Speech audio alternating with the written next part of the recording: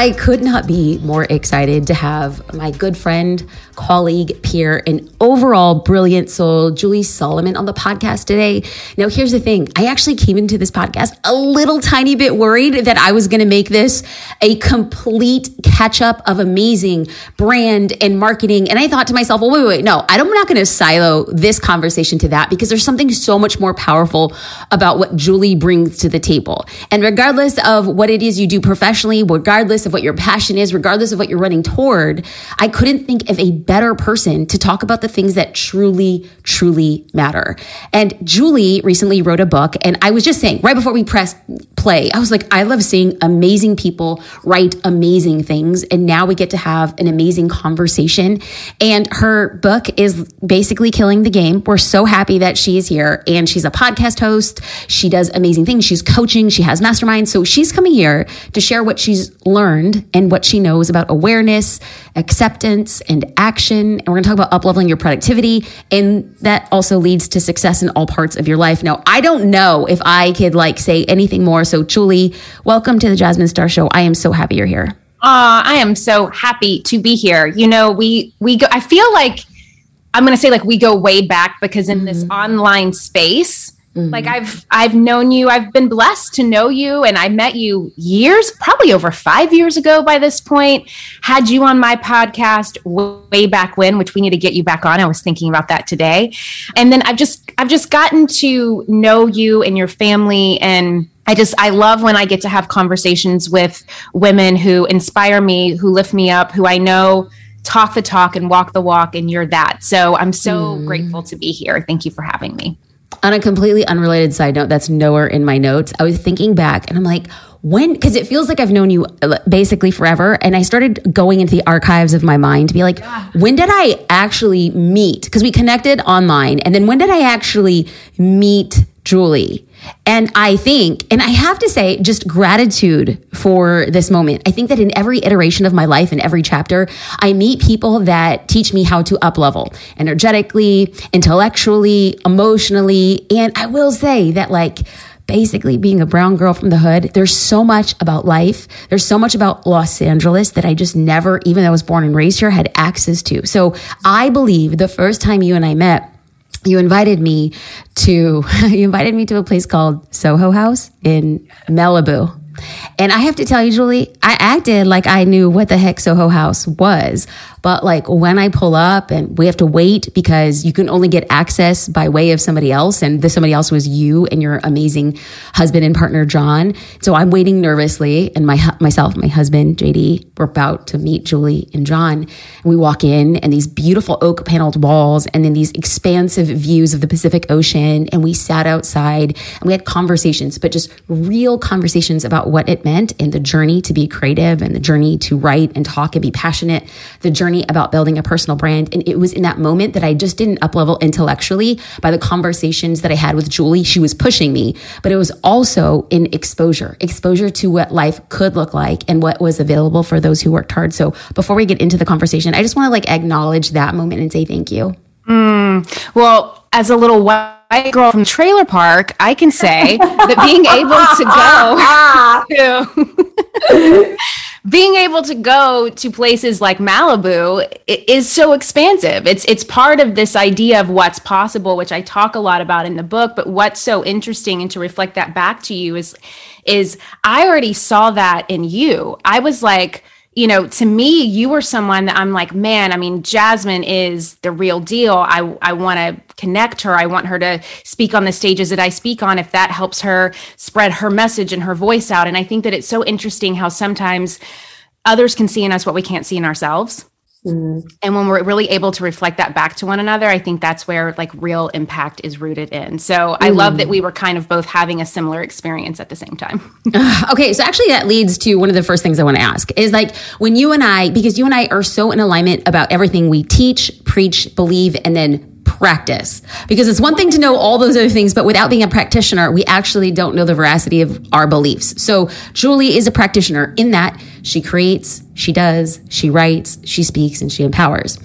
But oftentimes I think it's easy for people to maybe look at anybody, you, me, Sally, John, Jameer, whatever, and they say, oh, well, like you can be yourself. Or sometimes they hear, well, just be yourself. Now, I know that a lot of people are hearing this. And before they get into the business or personal branding or expansion or PR or productivity, it's like, how can you expand on that phrase when some people are like, just be myself? Like, number one, who is that? And I actually don't want to be myself. Like, how do we get there? That to me is like a foundation that we can expand on.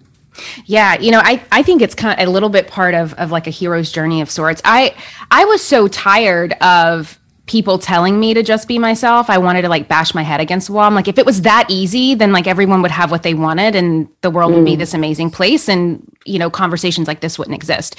So clearly, yes, I want to be authentic. Yes, I want to be seen for who I am. Yes, I want to be loved for who I am. But how do I get there? And for me, it was this journey of a lot of kind of going back to really understand where I came from and why I believed the way that I believed and why I thought the way that I thought and why I felt the way that I felt, that then got me to a place of understanding, oh, this is why I can't be myself. I want to be myself, but I don't even know what that means. I don't even know what that is. So how can I tune in and tap into that if I don't see it, touch it, taste it, feel it on this deeper level? And so for me, that was going back to the root, which I call your origin story. And we all have one, our origin stories. You hear about them in like Marvel comic books and DC comic books, and every superhero has an origin story. But to me, they're the stories that make us who we are. And they're, back from our days of origin. They're the what we were told growing up, what we were told to believe growing up, the institutions that we were, a part of growing up, maybe if we were in any kind of religion or indoctrination in that way. And all of these things start to make up the way that we think and feel in the world. And so for me, my origin story was one of mass scarcity. I grew up with not a lot of money. My dad literally lived in a 2-bedroom shack with 8 brothers. My grandparents had second grade level educations, very East Tennessee, Appalachia, backwoods, trailer park type of life. My dad literally wore a blue collar to work every day. He never went to college. My mom never went to college. And so I was always around this idea of it's never enough. If we just have enough money to pay the bills, then we're good. If we just have enough money to get milk, then we're good. If we just have enough money to do this, to do that. And, my dad punched the clock. He worked the night shift. And it was a struggle. It was hard on my parents. It was hard on their marriage. It was hard on my dad's emotional well-being. My dad also had a lot of addictive personalities and he drank a lot. And so just all of that attribute to this, it's not enough. There's never enough. I'm not enough.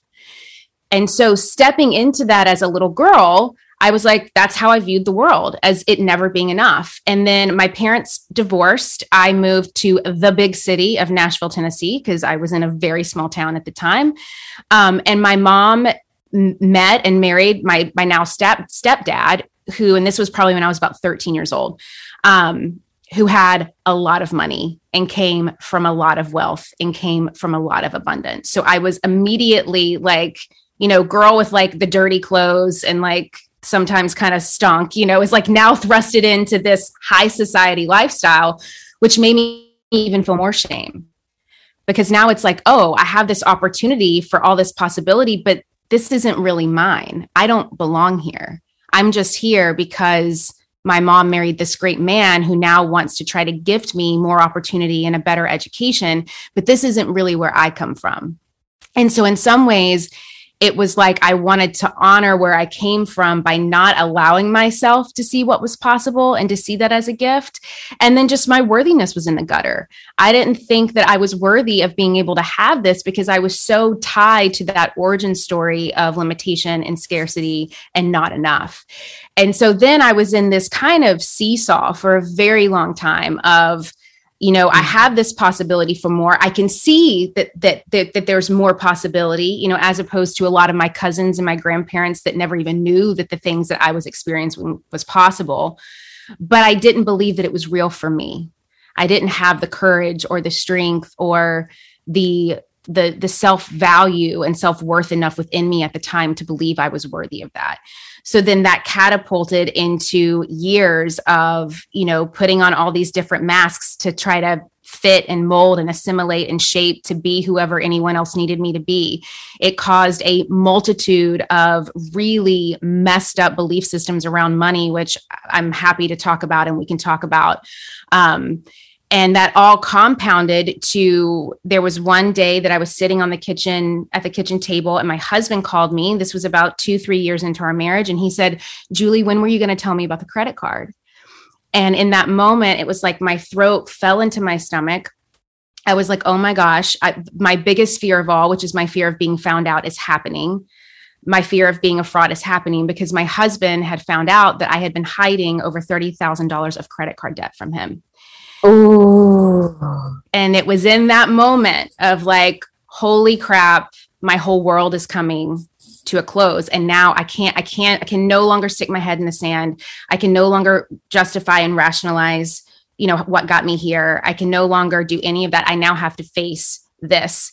And I'm happy to share more about that. But I wanted to talk about the origin story because it was really, 30 something years of those belief systems that led me to a place where I thought hiding credit card debt was okay, or that I could somehow magically figure out a way to get out of it, and why I had debt in the first place.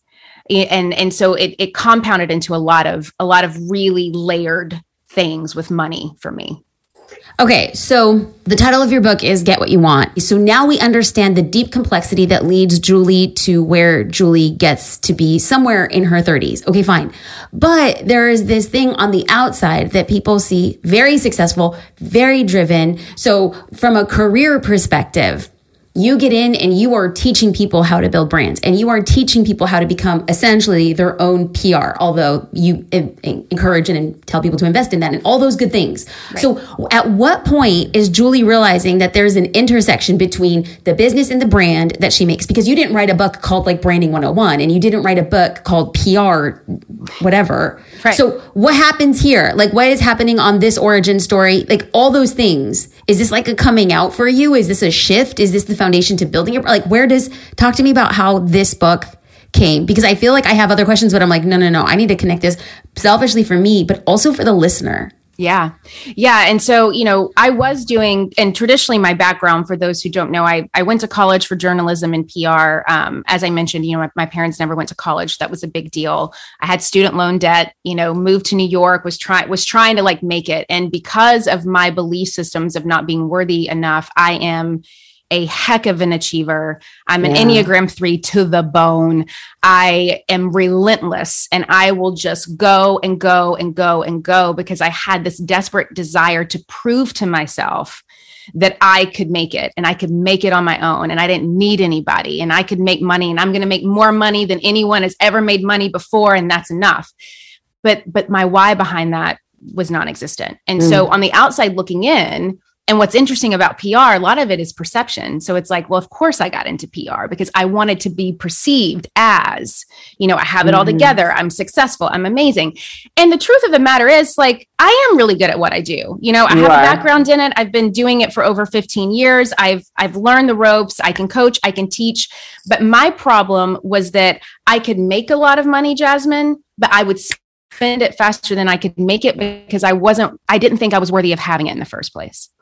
And so that was my issue, that I could make a lot, I could manifest what I want, I could be relentless about it, but I would spend it faster than I could even think about because of that worthiness piece. And so spending money for you was worthy. Yes. Being able to go and buy whatever I wanted without having fights about it, because my parents would fight about it, or without having to nickel and dime myself. Like, that was like, you're wealthy. Like, if I could go to TJ Maxx and buy a pair of jeans and they're not on the sale rack and I don't have to ask permission from anybody, I've made it. Like, that was my thought process. And so I wanted to just stick my head in the sand and spend my money and not have anyone, and not have to answer to anybody, and not have to say anything to anybody.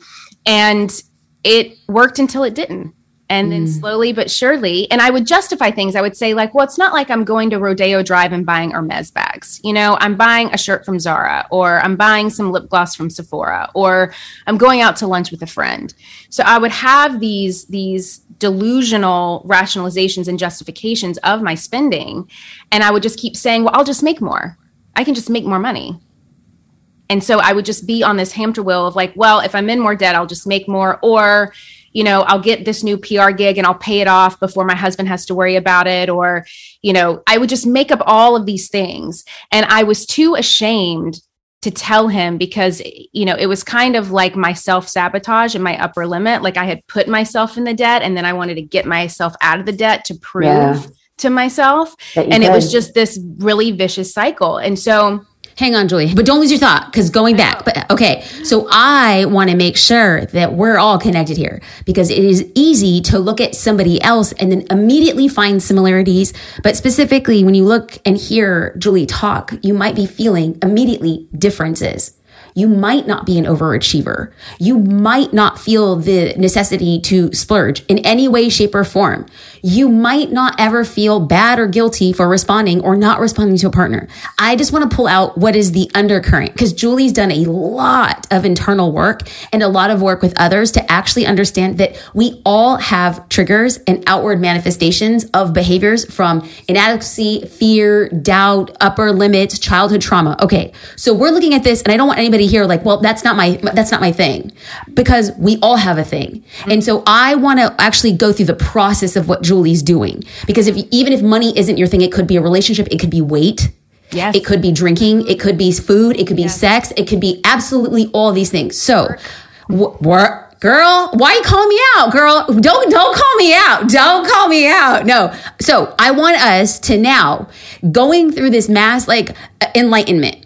What we hear is a woman who is doing the thing that she wants. And for all intents and purposes on the outside, looks great, is doing great. But on the inside, something's going on. Mm-hmm. So for all of us, as we listen, I think that before we go anywhere, 3 seconds of you asking yourself, what is it that I am trying to gloss over? Mm-hmm. Is it negative self-talk? Is it food? Is it sex? Is it any indulgence? Because once we go there, everything that Julie talks about, awareness and productivity and all those things, it will be a massive breakthrough for you in not just personal, but also business. So I want to make sure that it's like, woosah, y'all. This isn't the Julie journey. This is the you by way of Julie's story. Okay. So. And we all have, I mean, to me, the root of it is shame. You know, that's and right. I've had a lot of money and I've had no money. And like, there's a heaping pile of shame with both ends of that spectrum. So shame does not discriminate. Whatever is your thing. That's right. And that was big for me. And I think that another thing that I learned through my process is that, and I'll just speak for myself because I am and was and will always kind of be to a degree this person, but the people who want to appear the most put together are usually the ones that are like just trying their best not to fall apart behind the scenes. Come on. And that was me. I mean, I was just like trying to take the threads and like keep them together because I wanted to be perceived as successful and worthy and respected. And, you know, that achievement piece, I wanted to be seen as that.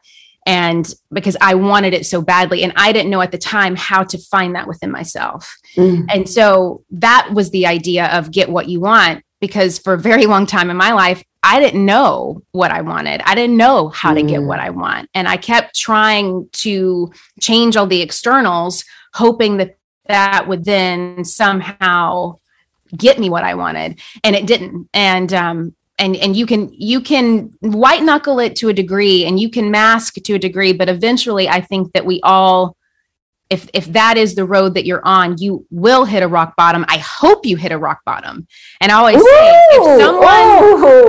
if someone is going down, get out of the way so they can get as aerodynamic as possible on the way down and crash and burn, because that is where the gift is. Because the only place to go from there is up. And that's where you learn. And I think that by trying to jump in and either catch yourself out of that or even somebody else in your life, you are stealing from them the dignity of having that experience for them to be able to learn. So I had to get out of my own way. So there's 3 foundational principles, and you know I love me some alliteration for awareness, acceptance, and action. But before we actually get into like any sort of framework, when you talk about robbing somebody of the dignity of the downward ascension and then the reascension, very similar to like the rising of the phoenix, right. I want us to have like a real talk about what that means to accept the dissension, to accept rock bottom. Or a vision that came to me very clear this past week is that a few things had happened personally, professionally, and I feel, Julie, that the vision that came to mind was just like everything is burnt. It's like dry and it's barren, and it's good, but it's dry and it's barren. And then I realized that in order for me to have a regrowth and in order for me to actually be thrusted and forced to change was that moment of it's my opportunity to rise again and do it the way that I want to do it. But if somebody had tried to step in, so where do we get to that moment of acceptance? Like, what is somebody who's saying, okay, I am at the bottom, or hot dang, I'm not at the bottom and I feel myself going down. What do we do? Like, how do we get to acceptance? Yeah. So we can't get to acceptance unless we get to awareness first. So what I learned are the 3 A's, and these are actually very well known in therapy groups and recovery circles.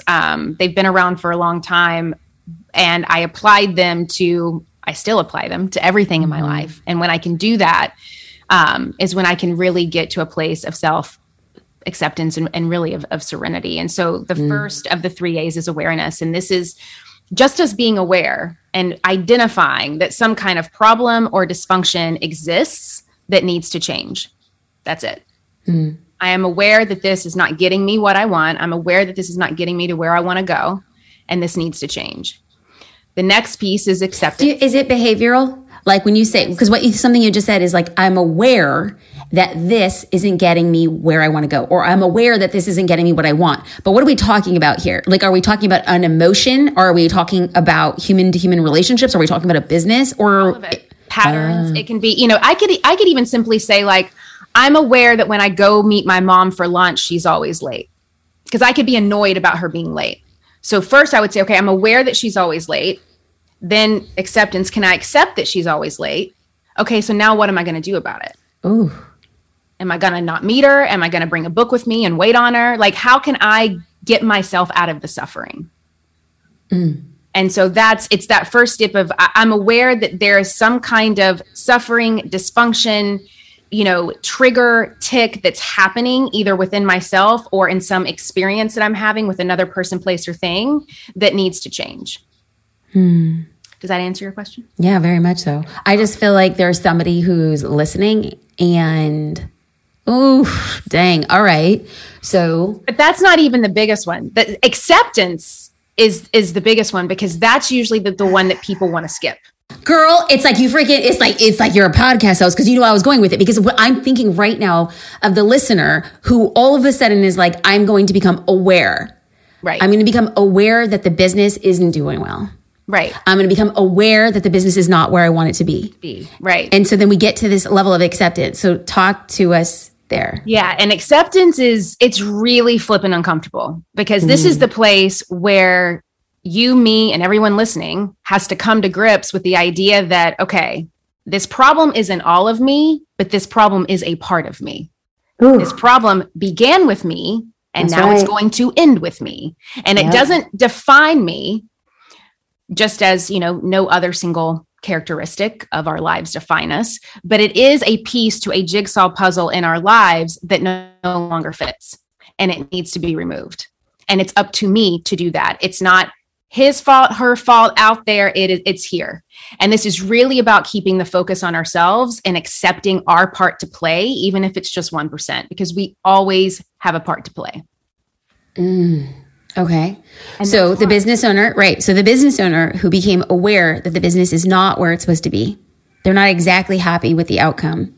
Right. That is at first the awareness, and then the acceptance was that the business started with you, and changes in the business, changes to the previous chapter end with you, and changes to the next chapter start with you. So let's get into action. Yep. And so action is that's the plan. That's the plan we put in place to restore and really recover, and to get those things that have kind of been lost in the dysfunction back.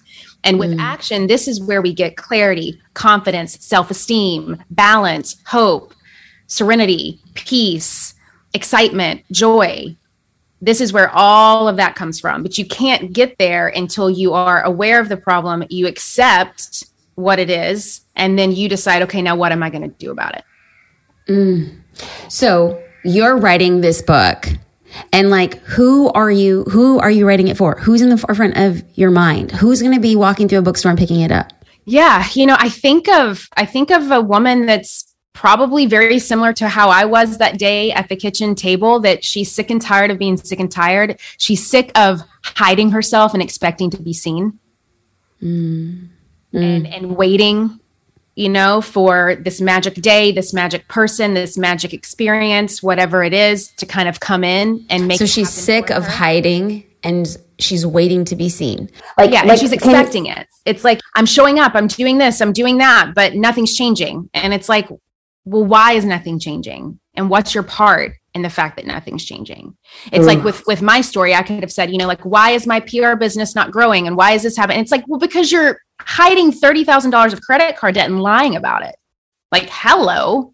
You expect your life to be hunky-dory when you've got this thing. And maybe it's not something that big for somebody else, but it's going back to what you said earlier, Jasmine, about what is that thing? What is that thing that you're so afraid to admit, either to yourself or other people? What is that shame-ridden thing? What are you so terrified of? What are you so afraid of that is keeping you from really allowing yourself to crack open and be seen by the world and to shine?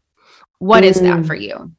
And so that's what I mean by that. Like, you can't hide yourself and then expect to be seen. And expectation is nothing but a premeditated resentment anyways. Okay, say it again. Expectation is nothing but a premeditated resentment, period. We are premeditating a resentment that we are going to have over a person, place, thing, or idea by expecting something to be something that it's not. Ooh, that was like a podcast clip if I've ever heard one. That right there, Queen. I was like, this is the story we will use to promote that podcast. Hot dang. Yeah. Wow. And premeditated resentment. Talk about a cloud of negativity. Expectation is premeditated resentment. It's like you're expecting to be resentful for the thing. Dang, girl. Right. I'm expecting you, Jasmine, to be someone you're not. And when you're not who I make up and tell myself you are, I resent you. And then guess what? It's not my responsibility. It's Jasmine. So then that's the payoff, is that the focus is not on us. The problem is not for us to try to give over or change or figure out. The problem remains out there, which means we don't have to take accountability, which means we get to stay in the cycle of suffering. And this, Queen, which is why the book was freaking written, is that what is stopping us from reaching our highest level of self-awareness, self-love, self-acceptance, and just straight out success is that we can't let go of the baggage and then we expect to get through the door. And like, no, you are not entitled to do that. Okay. Right. Okay. So without giving any names, what are some stories of people who you've navigated and saw? Because the part of the reason you wrote the book is because you've worked with a variety of very successful, very powerful, very over-the-top amazing women, but it was a series of them letting go of the baggage. What's like a story that comes up for you to be like, these are the principles that work and these are the results? Because oftentimes people hear it and be like, must be nice for them. Yes. So, and I talk about this in the book. There's an incredible woman named Nicole that I had the honor of coaching a couple of years ago. And she shared this really beautiful story about how she is third generation Latina in America. Her grandmother actually almost aborted her mother. Her mother had to prostitute herself in order to make money to put food on the table for the kids. And this caused this cycle of belief systems in Nicole that, and kind of a different story of mine, but like the same belief. It's never enough. Everything has to be a struggle. People are out to get you. Money is bad. Money is evil. No one's ever going to help you. You have to do it all yourself. All of these belief systems. And when she was able to really start to see how she was letting her origin story define her current reality, it was like light bulbs went off. And she became aware of that. She became aware that she's like, I'm kind of living my grandmother's story. And like, my grandmother already went through that, so I didn't have to go through that. My mother already went through that, so I didn't have to go through that. And so how can I actually not waste the opportunity that I have now? How can I actually honor where I came from and the path that was laid out before me by allowing myself to think bigger, by allowing myself to be more expansive, by allowing myself to really see my part to play in what has been limiting me. And so from that, she built this incredible social media strategy agency. She's been making, multi 6 figures in revenue. Her mother now works at the very clinic that her grandmother almost took her to abort her. And so now she's giving back to these incredible women. And it's just a really beautiful story of healing that really came from Nicole unlocking her origin story and really starting to understand what awareness, acceptance, and action was in her life, and not being so chained to these ideas of, where we came from. So therefore we have to keep living in those limiting belief systems. So we talk about the mother-daughter, grandmother relationship. And here, in a way, you had made mention of your gorgeous, amazing, powerful mom who often runs late, and the acceptance, and then your action thereafter. But you kind of typify what it means to rewrite a narrative or take ownership of it and change it. What do you hope that your daughter learns and implements that is different from what you have done?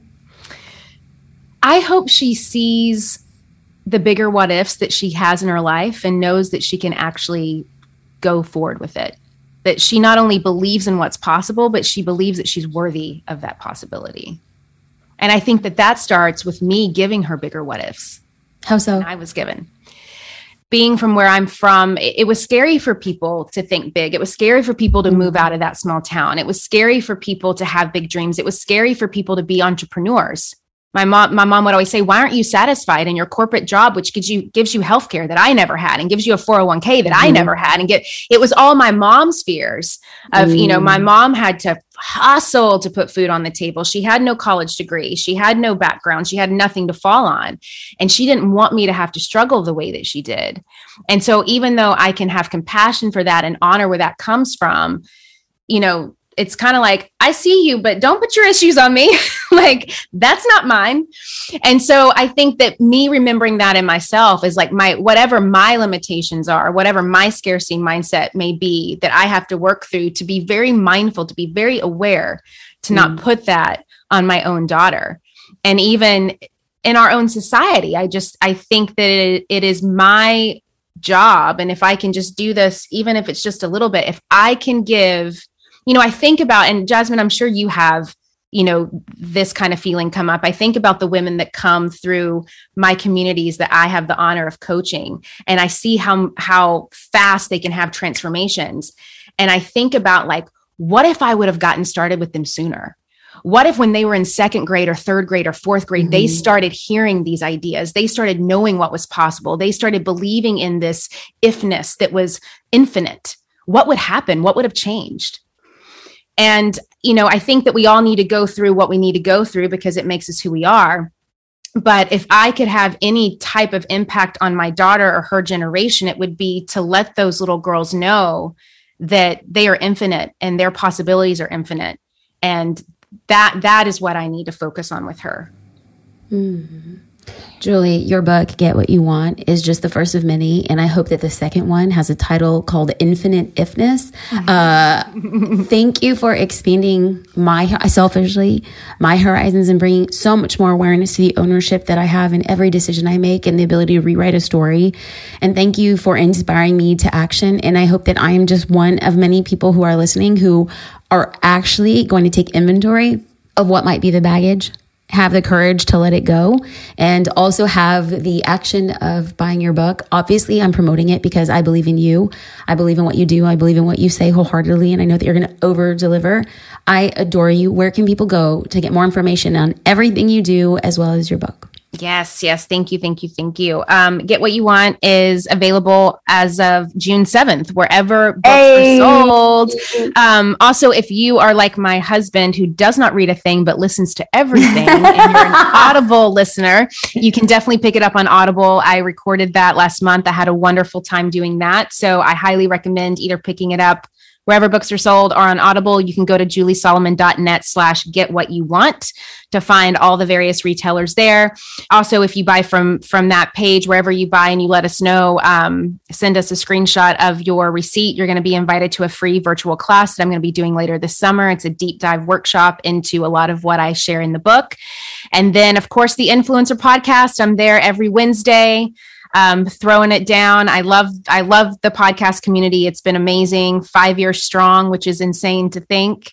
And then, of course, my website, juliesolomon.net, to find anything else. And then I typically hang out on Instagram, and that's at Jules, Juls, Solomon, Solomon.